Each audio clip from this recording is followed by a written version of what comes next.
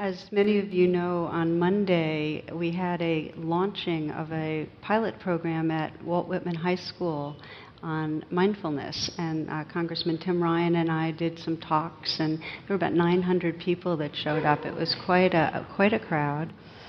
So beforehand, I was putting together a talk, to talk about, the value of mindfulness for teens, and I called my son, who was a graduate of Walt Whitman High School, and told him what I was doing, and he himself has been very interested in mindfulness, done some research on it, and it's kind of involved with it in grad school. And after I told him how I was going to talk about how mindfulness could relieve stress and relieve anxiety and, improve executive function and emotional intelligence, I told him my spiel. He said, well, if I was doing it, I would ask them, when's the last time that you really enjoyed the food you were eating? He said, when's the last time you appreciated moments of laughter with a friend? When's the last time you paused and it was raining and you really listened? When you consciously savored the moment. So he said, I'd let them know that mindfulness strengthens our capacity to relax and enjoy our moments, to be happy. So, hence you've got what we're going to talk about tonight here. Thank you, Narayan. But it's a real misunderstanding of Buddhism and of spiritual practices that there's this focus on suffering. And now, just to say, suffering's part of reality, and this is a path to wake up to reality. But part of reality is we have built into us a capacity for joy and wonder and deep peace and contentment. And so the inquiry is really what gets in the way. The Buddha said, I would not be teaching this if genuine happiness and freedom were not possible. So, that's a confirmation. So say it. Amen. So we'll talk about this tonight and next week. Really, what's the nature of true happiness? And you might substitute the word well-being or whatever. There's different words we can use. What blocks it and what's the pathway to waking it up to nourishing happiness? And it's an opportunity to really investigate in your own life. Is there a kind of mood or set of moods that you get stuck in and you've not really opened yourself to other possibilities? Because we get habituated. So that the opening inquiry, and I invite you, unless you're listening on a podcast and driving, to close your eyes right now. And this is a reflection on your own happiness, based on your understanding of happiness and well-being. And just to ask yourself, do I experience happiness much? In the last few days, today?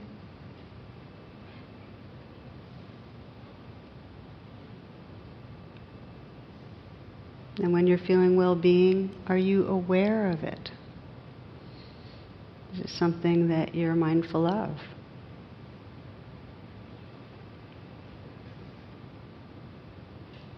And do you have a sense of what gives rise to happiness when you're feeling it?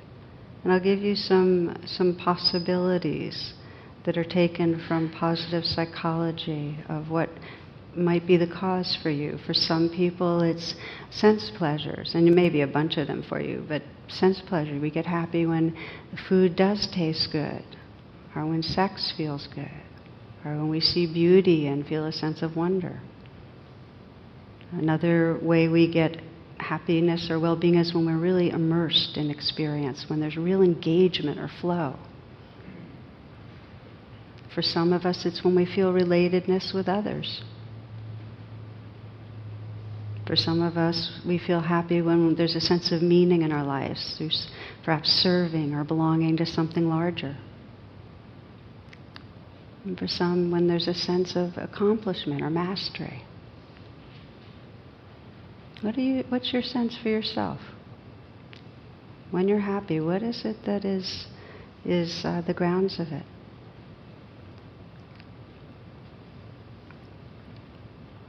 You can keep considering this, and I'll keep going. And if you'd like, you can open your eyes. So the Buddha described two kinds of happiness, and I think you'll find if you don't know them, they'll make good sense to you. And one is a worldly kind of happiness. The Pali word is pamoja. And it's a happiness that is correlated with life going our way in some way. So it's, as I mentioned before, it might be happiness because of it's passing because of some pleasure that's going on, or some sense of gratification through the senses, or it might be being with a certain person, or it might be happy because something we've really been wanting to accomplish, we pulled it off. So that's called pamoja. That's the worldly happiness. It comes, it goes, and as we might imagine, it can be very wholesome, or it might not be so wholesome. The second kind of happiness, the Pali word sukha, and it's unconditional happiness. Think of it as happiness with no cause, happy for no reason. That's one of the best phrases in the world. Happy for no reason. And that's considered a place of freedom. So we'll start by looking at the first, at pamoja, this happiness that has cause, because it can be wholesome. It can be a helpful thing. It can create an atmosphere for more of that unconditioned happiness if we hold it lightly. Often we don't. But when it's fleeting, but it can be wholesome, where we really do enjoy that taste, or a great massage, or a perfectly placed compliment like, really, you don't look 60, you only look 58, that kind of thing. Or when our team wins the Olympics or the Super Bowl, and they've measured for men in particular, great surge in the happiness biochemistry. Really happens, and sometimes it's a bit longer lived, like the happiness in an accomplishment, or if we're hiking in a beautiful wilderness area, or immersed in a creative project, or happiness when we see our children happy. One of my favorite examples of pamoja, this passing happiness, was told by Maurice Sendak, who you know is the illustrator of children's books. He wrote that one day a little boy sent a charming card with a little drawing, and he loved it. So he answers all his mail, he says, but this one, sometimes it's hastily, but he said, I lingered over this one. I sent him a card and I drew a picture of a wild thing on it. I wrote, Dear Jim, I loved your card. Then I got a letter back from his mother. She said, Jim liked your card so much, he ate it. This to me was one of the highest compliments I'd ever received. He didn't care that it was an original Maurice Sendak drawing or anything. He saw it, he loved it, he ate it.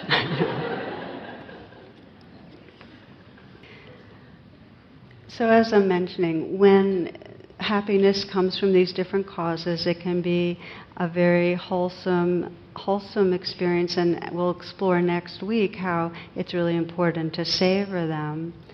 But here's where the difficulty comes in, and that is that we have a very strong conditioning to fixate to certain vehicles that deliver that pleasure and of this passing happiness, a certain person, our money, our health, that we have to keep it, we need to get more of it.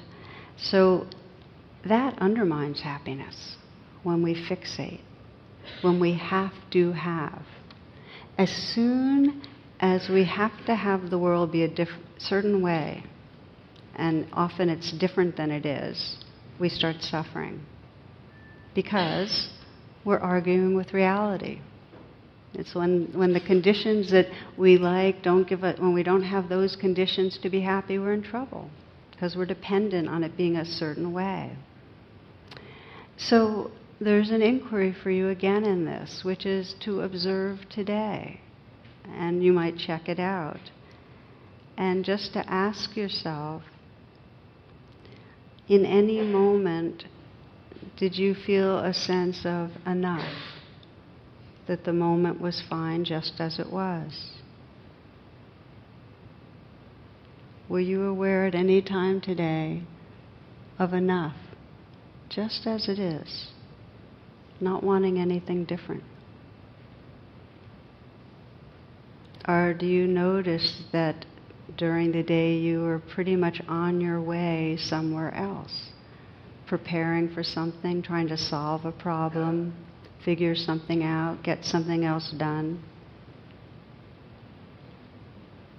So often we're trying to get more comfortable or remove something that's uncomfortable. So another inquiry for you is to ask, what really is between me and happiness? Just find out. You might think of a relationship.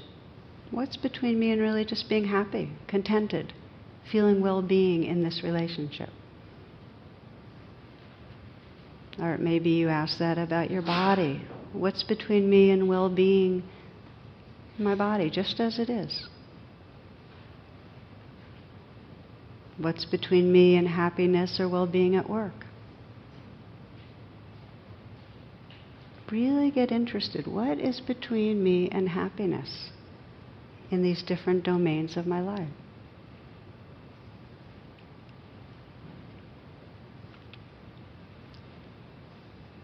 And notice if what you find is that whatever you're considering, there's a sense that in some way you're wanting it different. You want something more, something different. That there's a sense that something's missing. It's so interesting. As we begin to investigate well-being, we start seeing how the ego works. We start seeing the ego, or the spacesuit self, as I sometimes call it, that feels separate and is wired. It's really part of our survival wiring to pursue gratification and to avoid threat.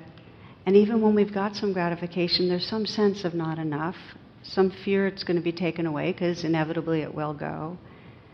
And to the degree that historically we had unmet needs, to that degree, our energy gets very occupied with constantly controlling and trying to get more and avoid bad things. That means we never sense enough.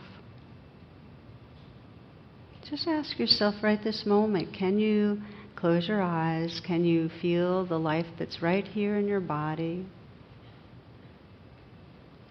And can you sense nothing is missing, nothing is wrong?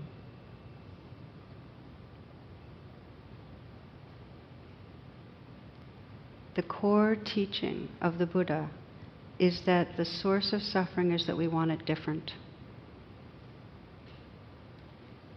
Can you sense how that is true for you?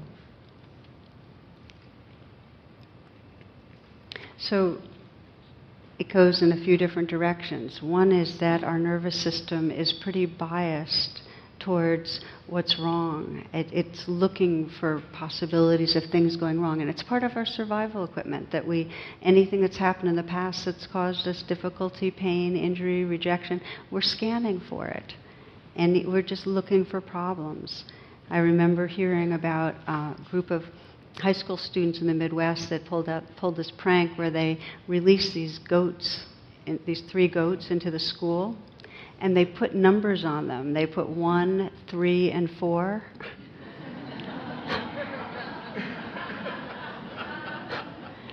They canceled school that day because the staff was so busy looking for number 3. But you see what happens? We fixate on something, but we assume a problem. We're rigged to pursue also what will enhance. And there's a sense of never enough, and the more wounds, the more deprivation. We look for substitutes for love, for safety, and we get addicted to them. So there's if-only mind, some of you are familiar with. And it's the delusion that if only I got this partner, or my body, I lost this amount of weight, or I got this amount of money, or this raise, or this position, then I'd be happy. If-only mind's a really important one to be aware of.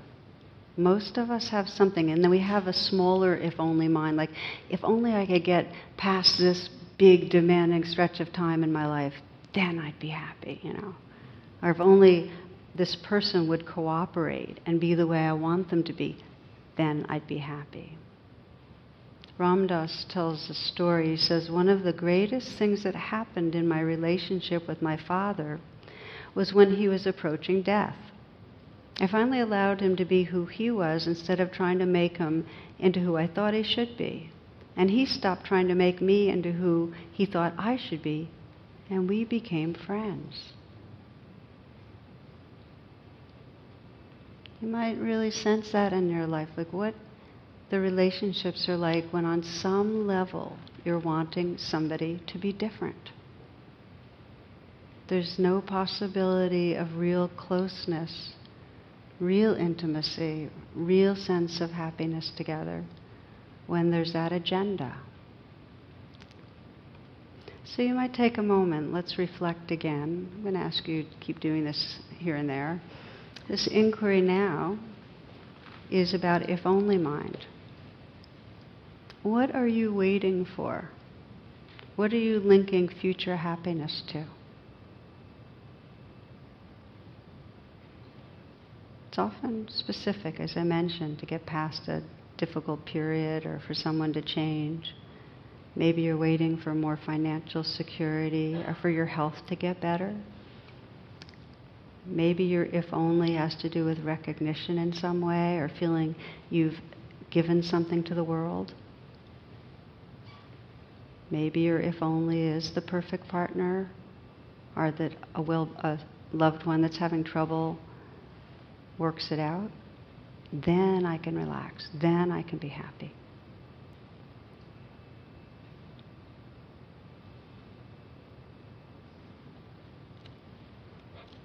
See if you can physically sense if only mind. Can you sense how when you're really wanting something and you're waiting for it, there's a kind of leaning forward that now is not enough? It's kind of like you're skipping over now because you're waiting.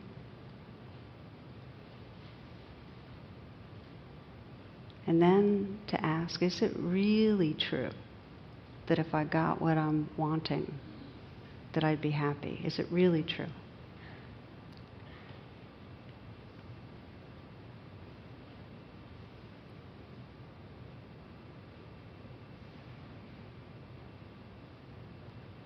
If we're in the habit of wanting, we keep on wanting, even after we get it. So here's the challenge with if only mind, that there's an illusion that we think we're going to be happy and it doesn't work. We're regularly wrong. And there's some really interesting research now. They followed 13 lottery winners, and found that winners are ultimately no happier than non-winners. They found that paraplegics usually become as content as people who can walk. That we anticipate good things happening will make us happier than we actually get, and that bad things will make us more miserable. We're not good at predicting, and we organize our life around how we think things are going to be. Some of you might remember the story of a young man who asked God how long 1,000,000 years was to him. And he said, God says, 1,000,000 years to me is just like a second to you. Then the young man said, God, what's $1,000,000 like for you? God says, $1,000,000 to me is just like a penny to you. Then the young man got up his courage and said, God, could I have one of your pennies? And God smiled and said, certainly, just a second.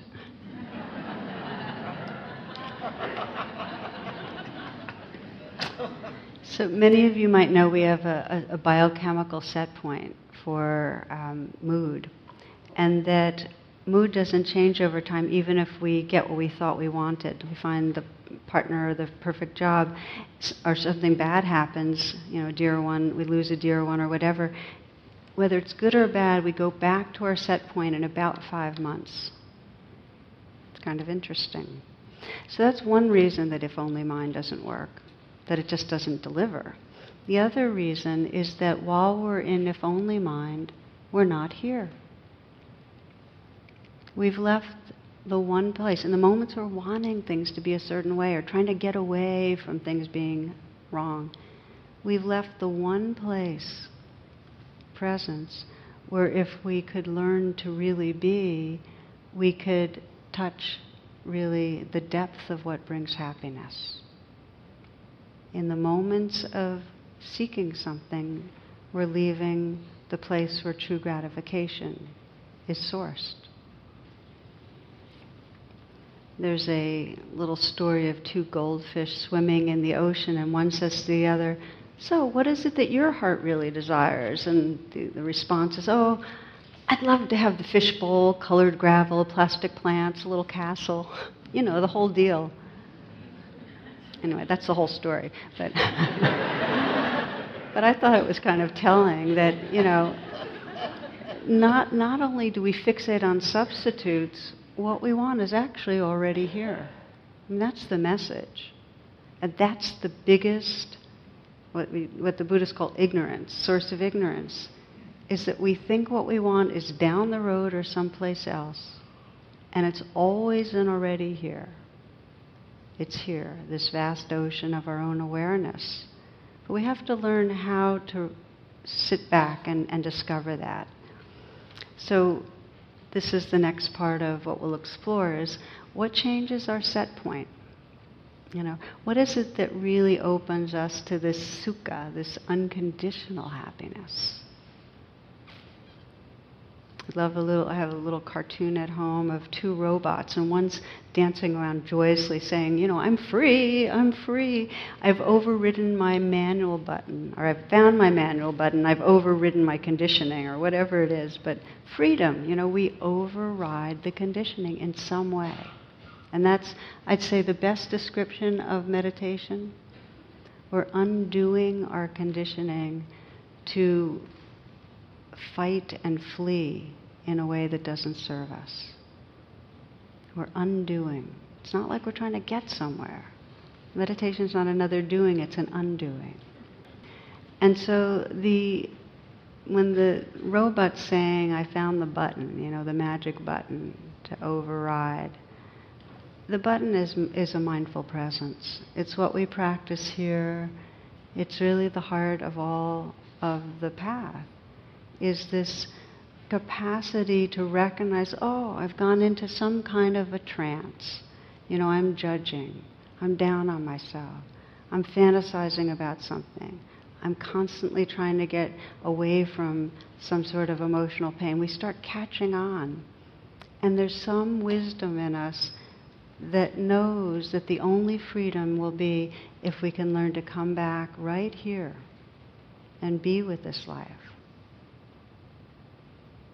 So that's really the process that wakes us up from this egoic spacesuit self that's constantly trying to manage things and going after stuff and avoiding stuff, and coming back to a quality of being. And it's rare, the being quality, where there's truly a sense of how it is right now. I could die right now. This is it. This moment. I've shared at sometimes that my husband and I have a kind of game we play. Sometimes we'll go for a walk and we'll see something really beautiful, and Jonathan will stop and he'll say, "This is it, at this moment." And I'll go, No, this is it, this moment. No, this. You know. The idea is to stay. Don't just race through things. This is it. Given the strength of the trance, the conditioning that we've got to be constantly on our way somewhere else, it takes a real purposefulness to come to presence and to a place of real appreciation and contentment. It takes real purposefulness. There's a woman, a friend of mine, that did a training out on the West Coast, a year-long training in meditation for people of color, and one woman in it, a real dynamo, she's a community activist, had experienced a childhood of poverty and trauma, and she was facing a lot of illness. She had faced divorce, racism, single parenting of 2 children. She had really been through a lot. And so during the year, she talked of the different struggle to educate herself and stand up for her beliefs, and how she had become radical and fought for justice in local and national politics. She had been really grimly determined. But at the last meeting of the group, this is what she announced. She said, "After all the struggles and troubles I've lived through, I've decided to do something really radical. I'm going to be happy." She decided on happiness. Decided on happiness. Rumi says, when you go to a garden, do you look at the thorns or the flowers? Spend more time with the roses and jasmine. And the point isn't to pretend the thorns aren't there. This woman needed to face major challenges, still does. But there's a liberating attitude that in the midst we can find refuge in presence, in open-heartedness. We can touch into our love for life, a deep contentment in the midst.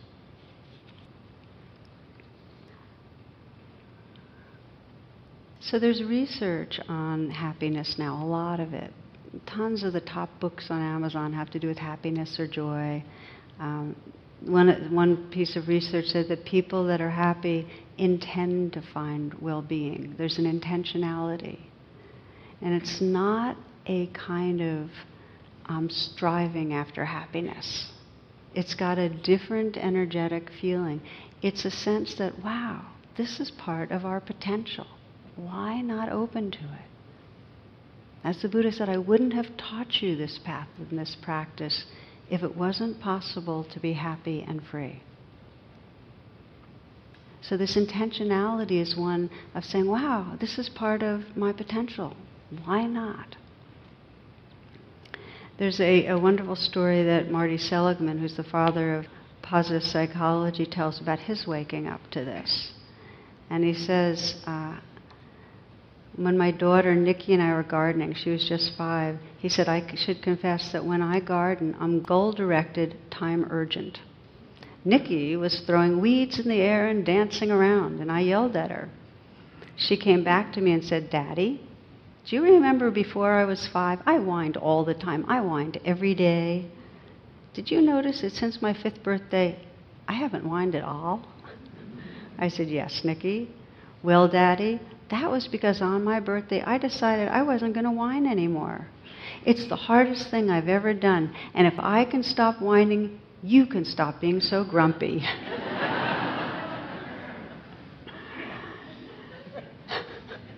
So he writes, in a flash, I saw that she was right about me. I really was a nimbus cloud, and probably any success I had in life was not due to being a grouch, but in spite of it. He writes, I realized that my profession, psychology, was half-baked, that the baked part was about suffering, but the unbaked part was about positive emotion and virtue and positive institutions. In that moment, in a classical religious sense, I acquired a mission. So that's part one, is there's something in us that says, wait a minute, this is part of our intrinsic capacity, this appreciation, this joy, this sense of enough. This is it. It's part of what we have within us. So we commit to nourishing it. Many of you know this quote, know that joy is rarer, more difficult, and more beautiful than sadness. Once you make this all-important discovery, you must embrace joy as a moral obligation. And again, the word obligation for me is, it's an expression of our wholeness. That when we're not fixated on something is missing right now, something is wrong, when we're not fixated like that, there's an openness where this life starts just flowing through, and there's a quality of appreciating and celebrating what flows through that space. Part one, then. Committing. So let's just again reflect together, okay? Closing your eyes. So, what happens to you when you let yourself say, I want to feel happy. I want to feel content. That well-being of enough. Just kind of pose that. Just sense your own longing or intention towards well-being, and then notice what happens as you express it inwardly.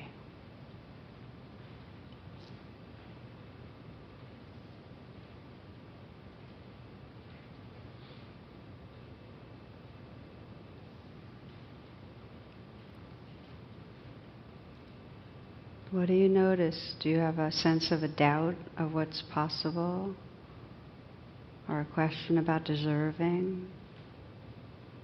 Or maybe an excitement at the possibility?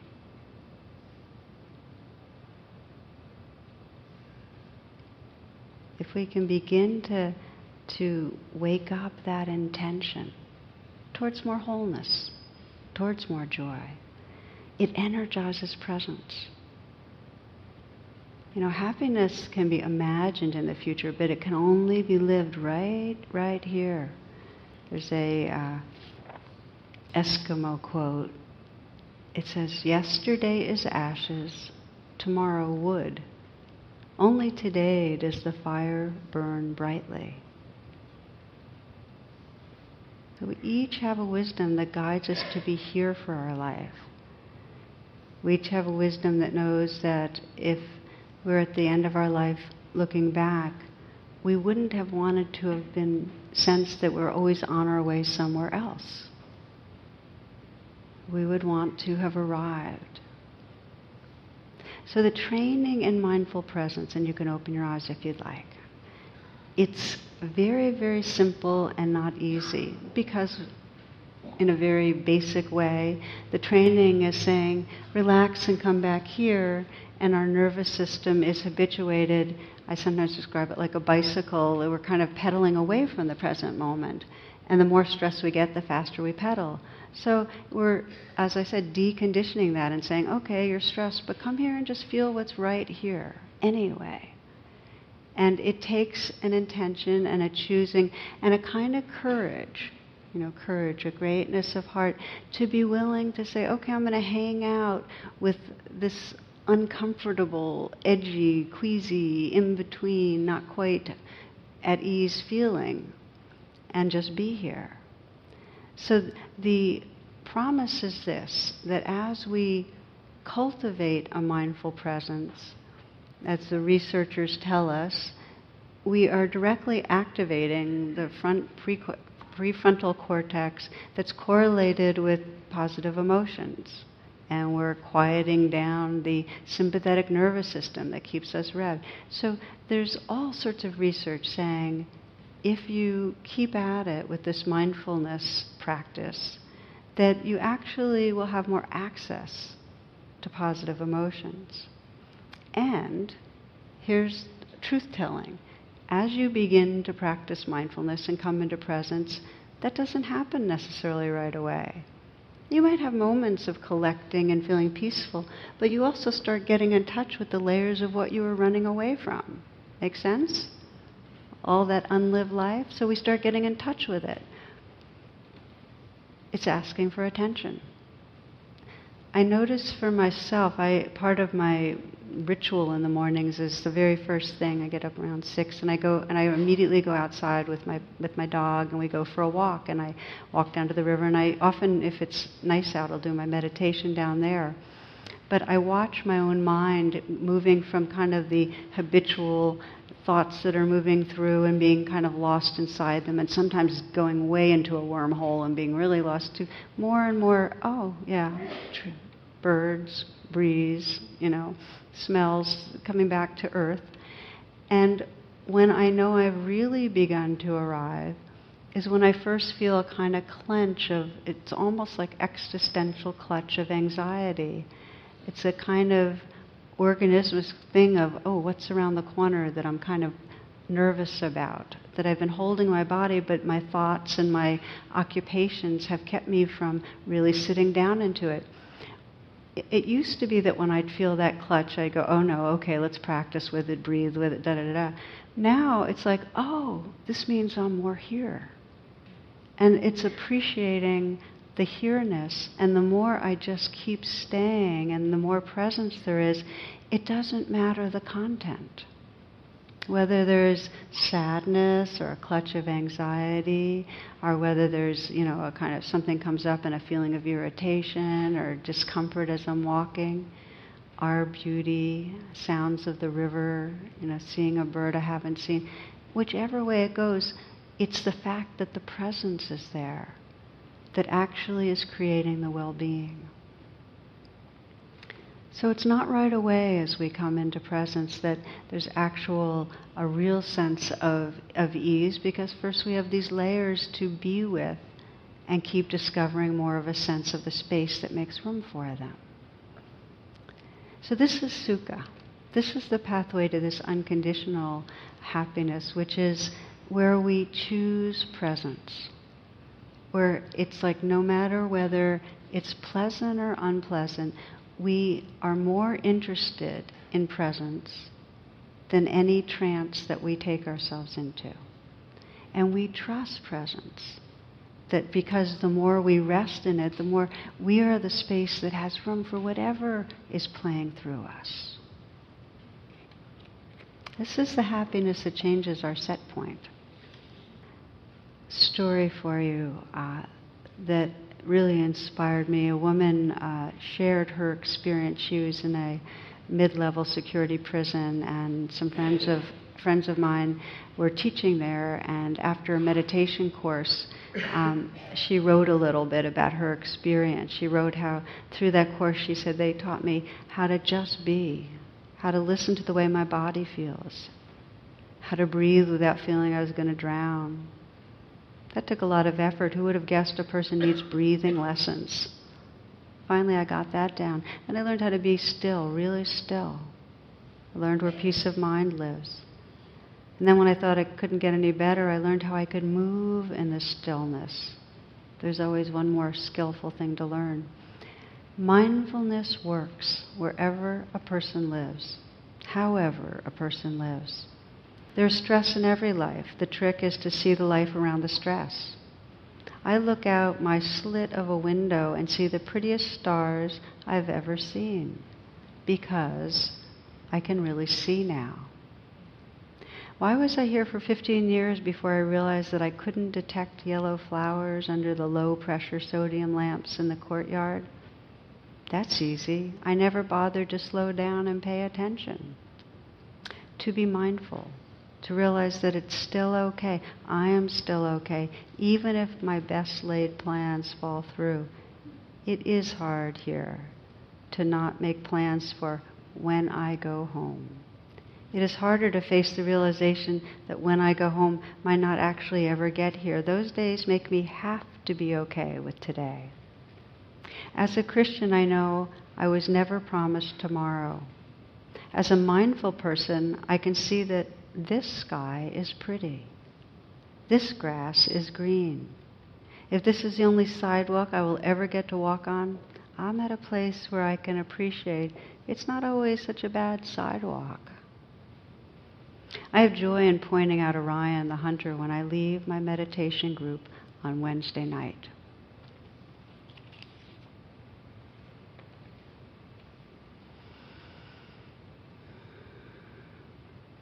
So that's sukha. That's that unconditional happiness that comes from a presence that's really timeless. It's vast. And when we're resting in it, we appreciate the life that's here. Nietzsche says, for happiness, how little suffices for happiness. The least thing precisely, the gentlest thing, the lightest thing.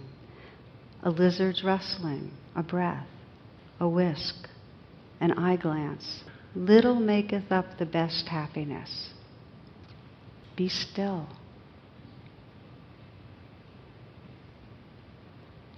I wonder how many of you have noticed that what really makes you happy are very simple things.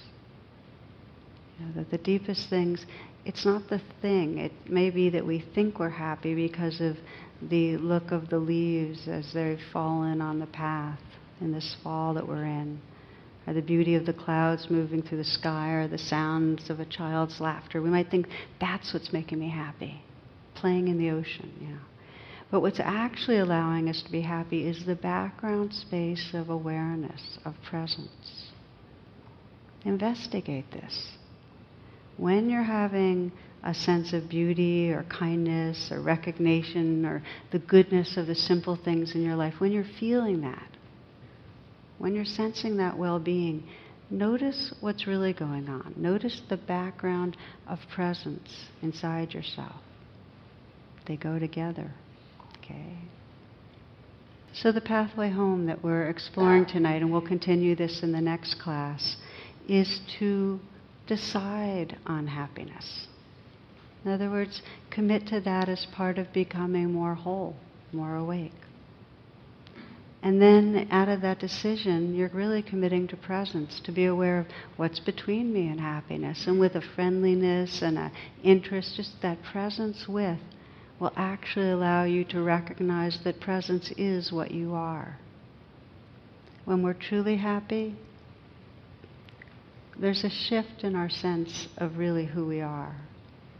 We've gone from a person that's enjoying something, that's happened to get lucky, that is the good fortune to be enjoying beauty or a pleasurable sensation or whatever. We shift from that personhood to this quality of beingness, where there's just simply a sense of an awake space that's tender and appreciative. Our identity is no longer confined. There's a freedom in that. So we'll end with a very brief little meditation, and then we'll close.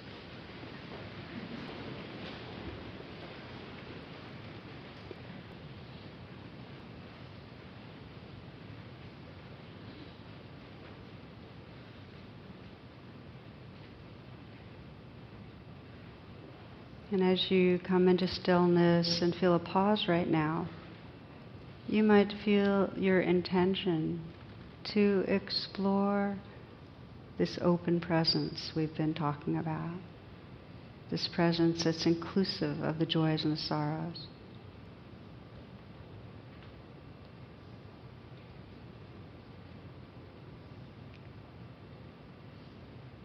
Just allow yourself to begin noticing, what's it like right now?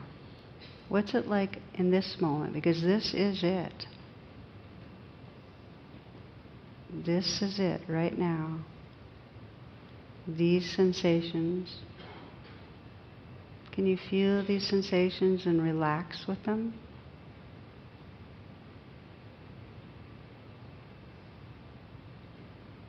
Really relax and just let them be exactly how they are.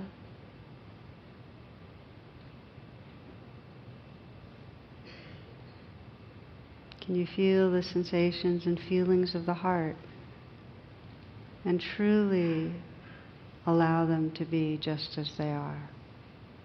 This is a profound yes to the experience of the moment.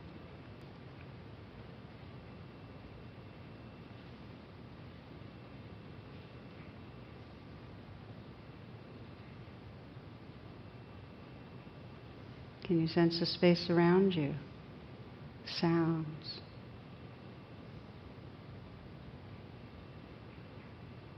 And just relax back and let them wash through. This open presence doesn't oppose anything. It doesn't go after anything.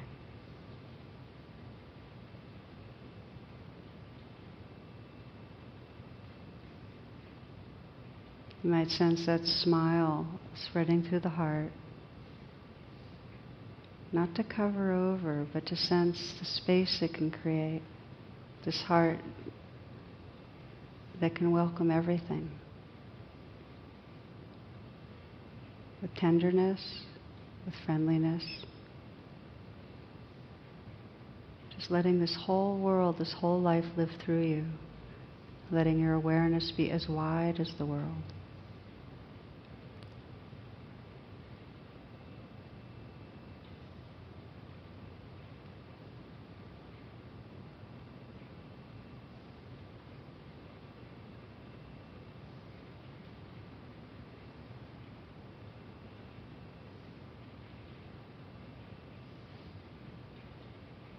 Lama Gendin Rinpoche writes this. He says, happiness cannot be found through great effort and willpower, but is already there in relaxation and letting go. Happiness cannot be found through great effort and willpower, but is already there in relaxation and letting go. Don't strain yourself. There's nothing to do. Let the game happen on its own, springing up and falling back, without changing anything, and all will vanish and reappear without end.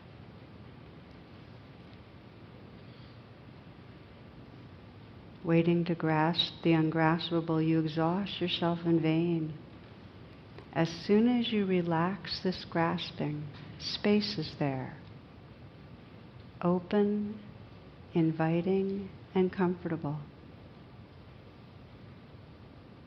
Nothing to do, nothing to force, nothing to want. Everything happens by itself.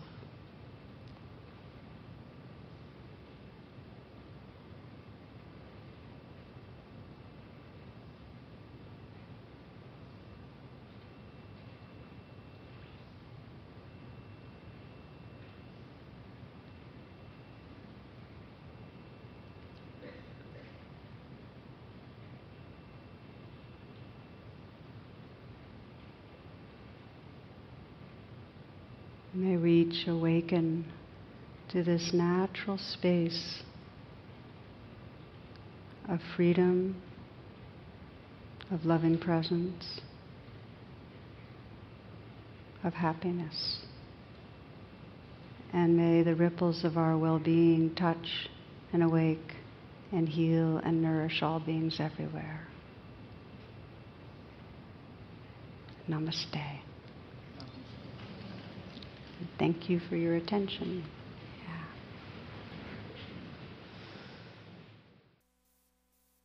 The talk you just listened to has been freely offered. If you'd like to make a donation, learn more about my schedule, or about programs offered by the Insight Meditation Community of Washington, please visit either my website, which is tarabrach.com, or IMCW's site, which is imcw.org. Thank you very much.